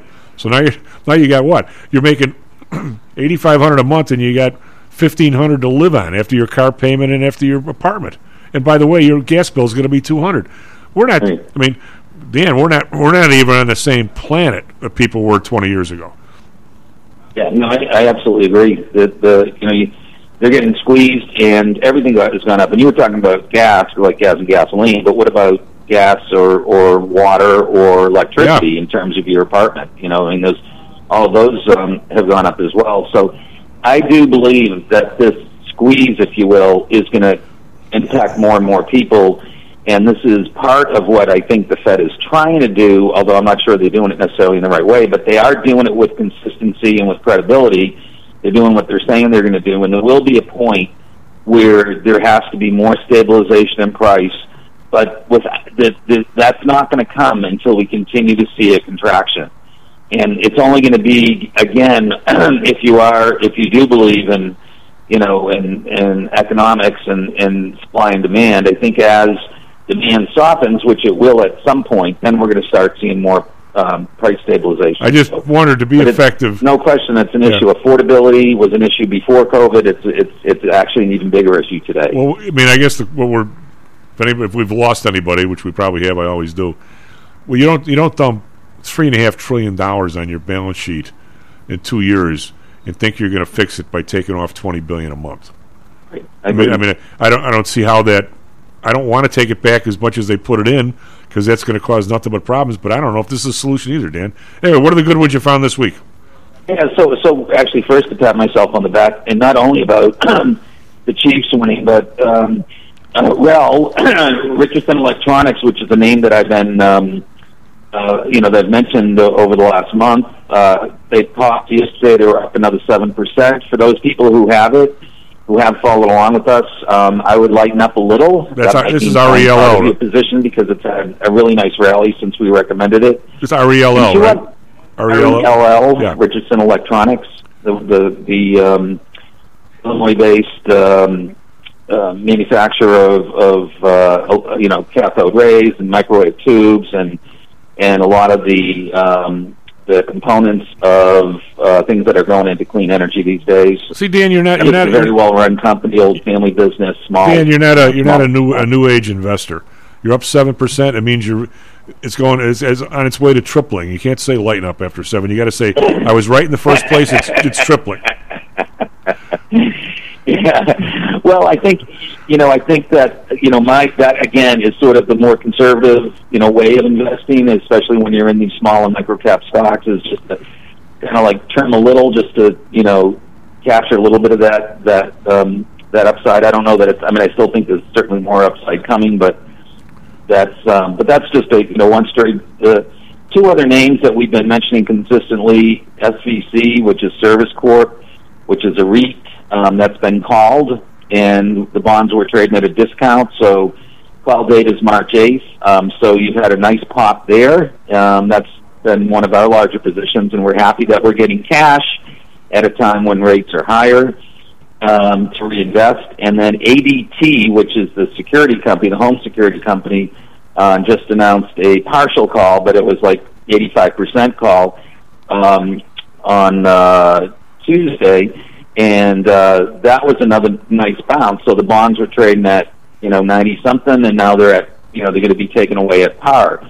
When a bond is called early, as long as it's trading below par, which these two bonds were, that's going to give you a nice little pop and some nice upside. And it's not a bad time to be getting cash in when rates are higher or when stock prices are lower. Why are they calling? So it's a good time to be getting cash in. In terms of new ideas from here, I will say again, just on the T-bill side, the August 17th T-bill, we were buying them at 5% yesterday. So it's basically exactly a 6-month T-bill. It's off the run, which means it's not. You don't go to the auction to buy that. You actually buy it in the secondary market. We talked about a couple of other names. Compass Minerals has a bond that matures in 2024. It's 4 7/8 of 7/15/24. This industry we're actually doing more homework on. I'm actually going to a Mines and Money conference in Miami next week to meet with a number of these developers and explorers of the gold, silver, copper. All the metal companies will be there. So that's an industry that I think is worth keeping an eye on. But that specific bond is now giving you 7% for about a 1.5-year maturity. And then we also talked about AmeriGas, APU, 5 5/8 of 5/20/24. So this is the company that does propane. So you see their propane tanks. Again, you're getting about 7%, 1.5-year, money good bonds. And so these are a couple of corporate bond ideas that I think will, they're adding, taking you into the 7% range, and yet you're still staying very short. We are looking at some other names, and one thing I mentioned last week as well to keep an eye on are taxable munis. So not when you're trying to protect yourself or from paying taxes, federal or state, but taxable munis actually trade more like corporate bonds, and you can buy AAA and AA in the range of 6% for a relatively short term. So that's a nice way of diversifying your portfolio, adding a little bit of yield. Dan, we're gonna have to dash here. When a lot of good stuff. One of these days, you're gonna come out and say you want to buy bonds in the Bears Stadium. Yeah, that's a possibility. Actually, yeah, absolutely. Let's hope it's not anyway. Whatever. Dan, thank you very much. Really good stuff, bud. Talk at you next week. Have a nice weekend. SP Futures down 31. We said the PPI number came out. We had some jobless claims. We have all that when we come back.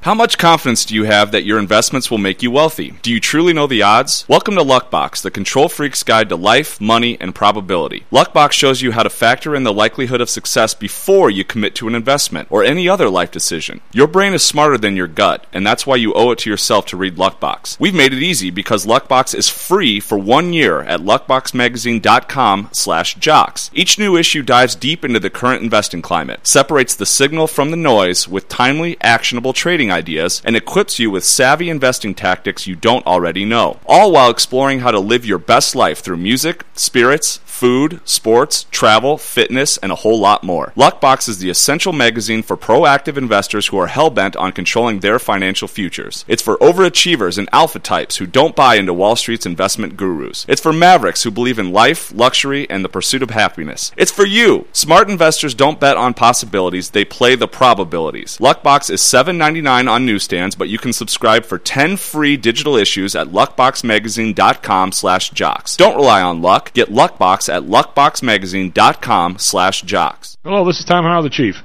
We've talked a lot on the show about risk and suitability, about how your portfolio should match your age, income, and risk appetite. It's been hard for investors to maintain that suitability in the last several years due to a Fed strategy that has driven interest rates to virtually zero. You may have even heard that the Fed was trying to drive conservative investors to a riskier portfolio on purpose, for whatever reason. I'm sure you're aware of investors that took some increased risk, such as longer-term fixed income securities, and are now unhappy with that choice. At PTI, we've always stressed total portfolio risk awareness and tried to minimize chasing returns in a tough environment.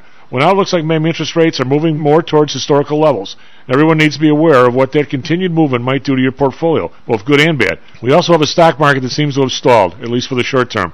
I think it's time for everyone to take a serious look at their goals, their risks, and their portfolios. Do they match? If not, we can help. We have a Signature Protected Index program. We have ways to hedge against interest risk. We can make that portfolio right for you again. Go to PTIsecurities.com or call us right now. The market can change very rapidly. That's PTIsecurities.com. Stocks, jocks, Stocks and jocks. Stocks and jocks. You are out of control. Right here, right now, right here, right now, right now.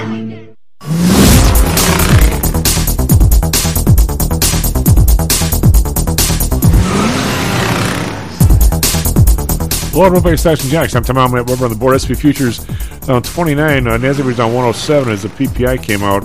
Minus 0.7 versus, positive 0.7 versus positive 0.4 expected. We had housing starts down 4.5 versus 2.1. So kind of not some good numbers, either the CPI the other day or the PPI right now. So it's taking our stock prices down a little bit. Well, the rest of our stuff is not going to catch up here. So, Danny, why don't you do traffic, weather, sports, and I'll come back to this other stuff. If you can. I can do that. Coming up on 36 minutes past the hour. Good morning once again to everyone out there.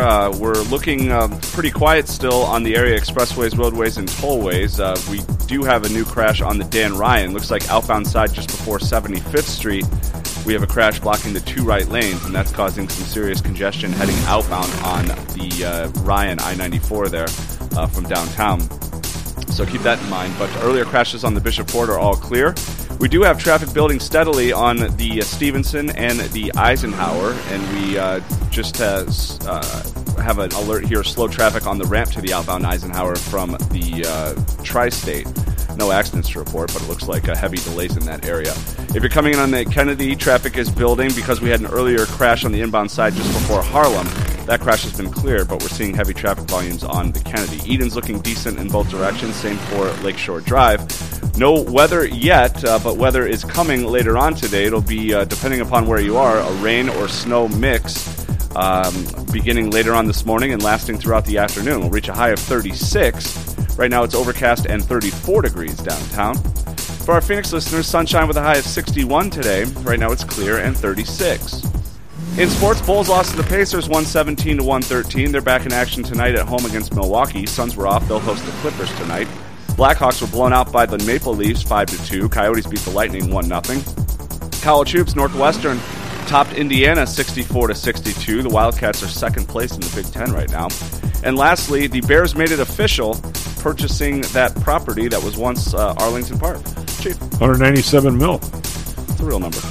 So one of the interesting reasons why I think this thing is, John, are you with us? I am, Tom. Good morning. Have you poured through the PPI number and ready to report? No, I'm taking your numbers about it on faith. It doesn't sound encouraging. Well, the thing that's a little weird is for the last month or so, anecdotally, you've been hearing that the prices for goods are abating a little bit. And I think a lot of people are sort of seeing that. Some of the stuff you buy, eggs, chicken, gas, just come down a little bit.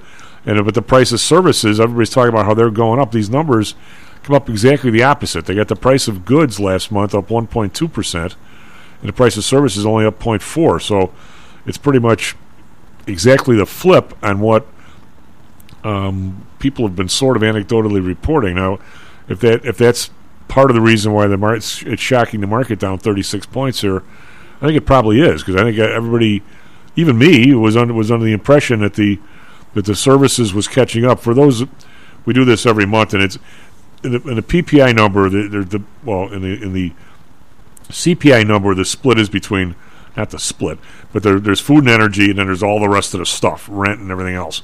and those are the kind of the two categories. They split them that way just because that's the halfway point down the graph. But now in the producer side, they split out reports separately, is a better term, on goods and on services. And for a long period of time, in the last couple of years, as inflation been running up, the goods side has been racing way ahead of the services side. And the goods side, people think, leaks into the CPI more than the services. In other words, if you're PTI Securities, or you're a law firm, or you're something, or you're Maddie Weber's firm doing whatever, internet security or whatever, your services have gone up 0.4%. Yet all the costs of paper and all the other stuff, rent and everything to you is up 1.2%. So it really says that if you're in business providing services, you're kind of losing. Sort of like people that are employed. If you get a 5%, increase on the year and the inflation's 8%, you're going backwards. So that's kind of where I interpret this, and I think that's the reason for this kind of shock to the market here, John. Not just the number being 0.7 versus 0.4, but the distribution of it. Does that make any sense? Yeah.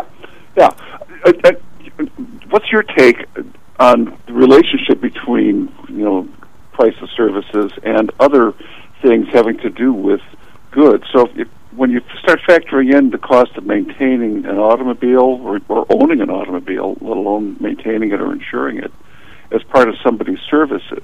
So I mean, if you are working for any kind of outfit that has a fleet of cars and has to keep them up and running, the cost of those goods, which are part of your product or whatever you're selling to your customers, your services are probably going to have to account for the cost of maintaining those things. And is there a delayed effect in having services rise somewhat after the rise in goods has already been apparent? I think the answer to that question, like most answers, are it depends.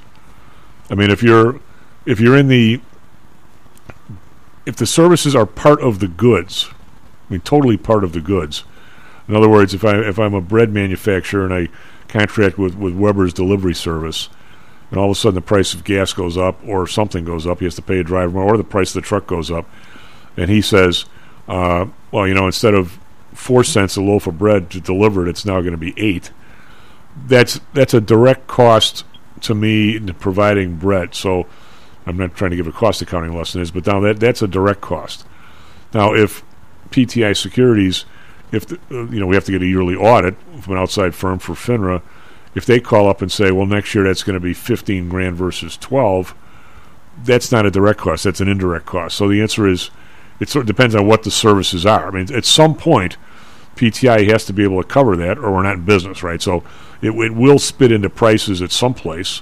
At some point, if something else doesn't go down, it could be the rent went down, but that's not happening either. But you know what I'm saying? So it's sort of, at the end of the day, Jan, it all makes it there. As to how direct it is, depends on the service. Does that make sense? Yeah.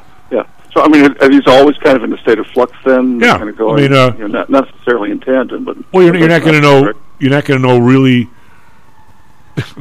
Let's say the outrageous cost of legal services until you get sued, right? But I mean, you're going to have your attorney that you use every day to make sure PTI's paperwork is up to snuff and that your registrations with the state.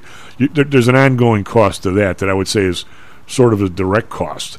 If somebody sues me for whatever reason, it could be for anything, for landing a softball on their head. That's not a direct cost of providing. I don't know. Can I hit it far enough to land somebody on the head anymore? Maybe I don't think so. But I mean, depends where they're standing. Yeah, depends. Could be if they're behind the plate. Yeah, could be to hit with the pitch. Hey, you're supposed to hit that. So I mean, it sort of depends, John. But the idea that the thought is that the goods flow right through no matter what.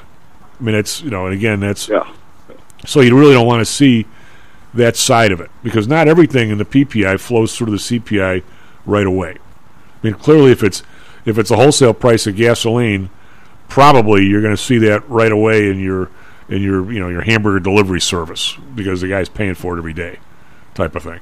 So I mean, it gets slippery and it depends. How's that for a terrific answer? That's reasonable, though. But I mean, it's the market wants. I mean, to me, it looks like it wants to rally, but we've had some really big rallies off the bottom. I mean, you can look at this one of two ways. You can say, "Hey, I bought Meta at $350. It's still $175. I'm getting my ass kicked." Or you can say, "God, I got down to 90 and I'm back halfway." I mean, if you'd have done a couple of repair strategies in there, depending if you had the right person to do them for you, like me, maybe, you might have been able to get back a little more than that. Might if you'd have picked the right strikes. So I mean, there's stuff you can do, but I mean, where are we going? Are we really going back to the money's falling out of airplanes, type of thing, like we were 2 years ago? I mean, I don't think so. I mean, I hope not. Yep. Yeah, I mean, unless you're underneath the airplane catching it. I mean, which a lot of people did. I mean, you look at the, like Dan says, the amount of travel, the amount of, I have one of my favorite good friend and favorite clients is, we had a discussion last week, and he says he knows a lot of wealthy people, kind of wanders in that area. He goes, my friends have made more money in the last 3 years than they ever dreamed they could make. People anybody with a lot of fixed asset stuff, maybe commercial real estate in the right area. He goes, these guys were multimillionaires, now they're literally billionaires. It's that much of an appreciation. So whenever you dump money in a system, I use this really stupid example all the time, that if everybody walked into the Federal Reserve with your Washingtons and you walked out, who's on the $2 bill? Jefferson? You walked out with or is it Hamilton? No, it's Jefferson. Jefferson. You walk out with a Jefferson, everything would just adjust. Your salary would be twice as much. The price of bread, instead of $4, it'd be $8. Everything would just adjust. It wouldn't make any difference to anybody.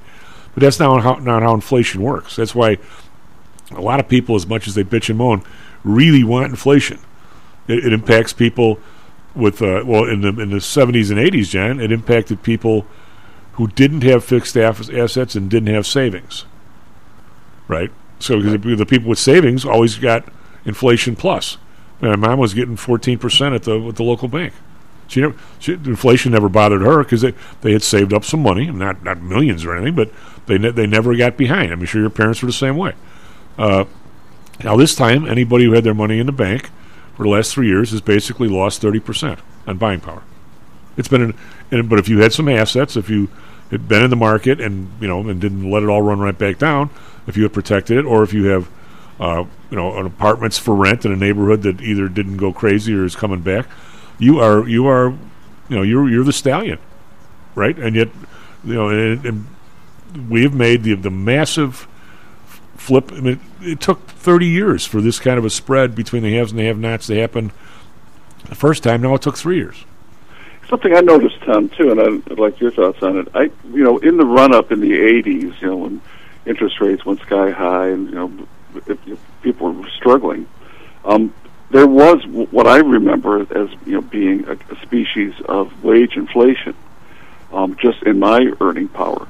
That I noticed significant increases in promotions that people got at various places I worked at, or when I was changing jobs. I could do pretty well, better than I could have expected to do, say, 2 or 3 years before that. There was an uptick in wages overall that was in some ways kind of on parity with what was happening to the cost of everything else. But I don't see wage inflation now as an issue at all. I don't think there is any wage inflation. At least not maybe in as a cook in a restaurant or something, but it isn't as significant as I remember it being in the 80s. No. And I know we've talked on the show before about how there isn't wage inflation, and I agree, but there used to be. And this is I'm going to say, to keep up. Do not take this personally, because I know how old you are. Yep. You're at the age like I am, unless you were involved in it like I was, because I was doing the math for the people at Pullman.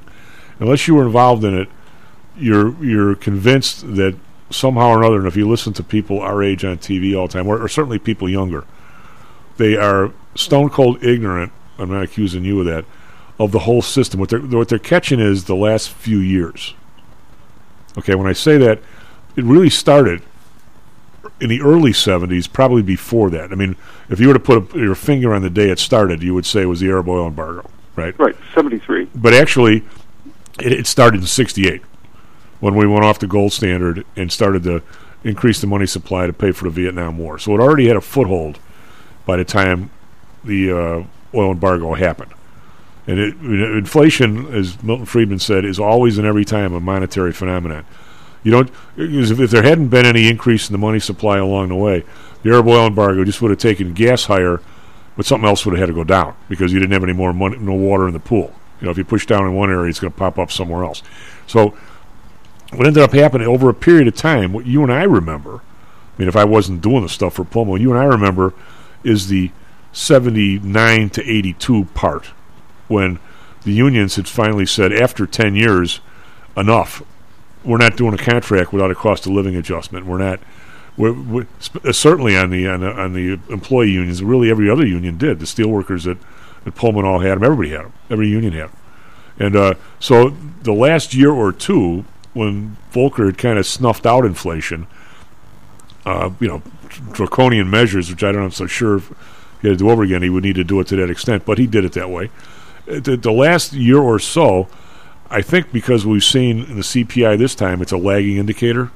The last year or two, when they were still talking about there being inflation, you and I, and Dr. J, a buddy of mine, and still is, talked about, what are they doing? There isn't any inflation. Yet it was coming through the CPI, so I was still giving people raises, or I was gone from Pullman, but people were still giving people raises after there really was any inflation. So the last year or two, I think the COLA increases people got actually were higher than the inflation numbers. Okay, now, two things. One is, everybody wasn't in a union. I wasn't. I was management. So when the union was getting 10% COLA increases and 3% productivity increases, I was topped out at 5 because management got from 3 to 5. So my boss said, "You're one of our best guys. We're giving you 5." And I was like the seemingly pregnant girl in Caddyshack. Tanks for nothing. I'm like, he said when he said he was going to marry her, and she goes, "Tanks for nothing." Well, okay, 5. You just inflation last year was 13%. You just dropped me 8. You bump. But so not everybody participated. Right, and there were. I was in the private sector in those years, and in and out of management positions. And if you weren't in management, you did a lot better. It seems. Oh, absolutely, without a doubt. So I'm saying you probably caught the last 3 or 4 years of the inflation / Volcker antics, and I'm going to say those 3 years your cost of living increases actually were higher than the real inflation. But right now, if you got inflation based on what the last 3 years, they've got inflation at 5%. There's no way you're keeping pace with that number. But now, maybe this year, if they actually choke it off a little bit, and the CPI is running through and they decide to flow through some of these rent numbers from the ridiculous numbers they are now, you could have a CPI number a year from now that comes out at 1% a month because they actually fixed the numbers. But by the way, there isn't any anymore. So if you have a COLA increase, which not many people have, you actually can gain on it that month. But we're not there yet, and maybe won't get there ever. But I'm saying it's all about where you are in the system. But anybody who thinks that from the 68 to 82 fiasco, that at the end of the day, workers beat management, I got news for you. You're wrong. Oh, no, in the big picture, not at all. Yeah. Not even close. So, but people, I remember the conversations though that people were having were as if they were riding some kind of a crest. And of course, maybe if you chopped it up into little segments of time and looked at it without regard to anything else, it looked like you were doing okay and doing better than you expected to.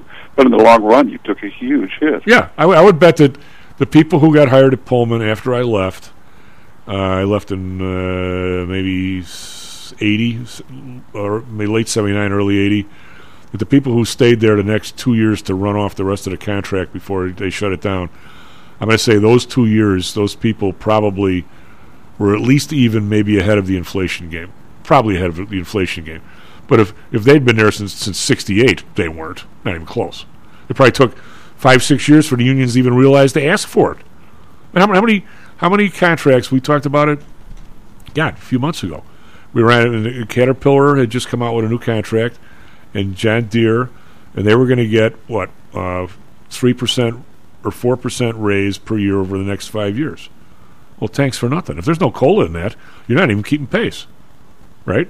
Now, if we keep doing this, if the Fed keeps doing this, which I don't think they're going to, next time, 3 years from now, I got to believe you hire somebody like me to walk in and say, hey, buddies, if there's no COLA in this thing, we're walking out of the room right now. We're going to strike tomorrow. I mean, I can't believe, maybe there is, I didn't read the whole contract, I can't believe there's not a cost of living increase in there. There better be, or else whoever negotiated should be fired tomorrow or yesterday. I mean, do you agree or not? But those are not fashionable anymore at all. I mean, contracts that I worked on in faculty negotiations, cost of living, that was never even on the table. Well, that would have been rejected out of hand. I'll tell you what, you got a 3% raise for over, say, 3% roughly per year in the 3-year contract, you were flying high. Although you weren't flying high financially, but you thought, boy, we really got everything and more than we ever expected to in this contract. But how idiotic that looks now in retrospect when you see these kind of raises don't even keep your head above water. If I was doing one of those things today and I was on the lead for the workers' side, I'd be tarred and feathered. I'd walk in and have a big sign in the middle of the table. If you're not going to have a cost of living increase, we're not even going to give you coffee. Get the hell out of here. I mean, it would be an absolute non-starter for me because I don't trust the Fed to fight this as well as they should. I don't know how you recap the last 3 years. I don't think you do. I mean, there's no way you're getting that back. Yeah, I think that's just water under the bridge. But I just can't see management ever going for that at all in any shape or form. Well, I mean, they're afraid of this as the people on the other side of the table. Do not take this. They see that this is just going to be a non-starter if you don't like it. We're not going to give that. But. Do not take this personally. Bull bleep to them. I mean, Pepsi this week. We did fine because we're raising prices. Coke a month ago, we did fine because we're raising prices.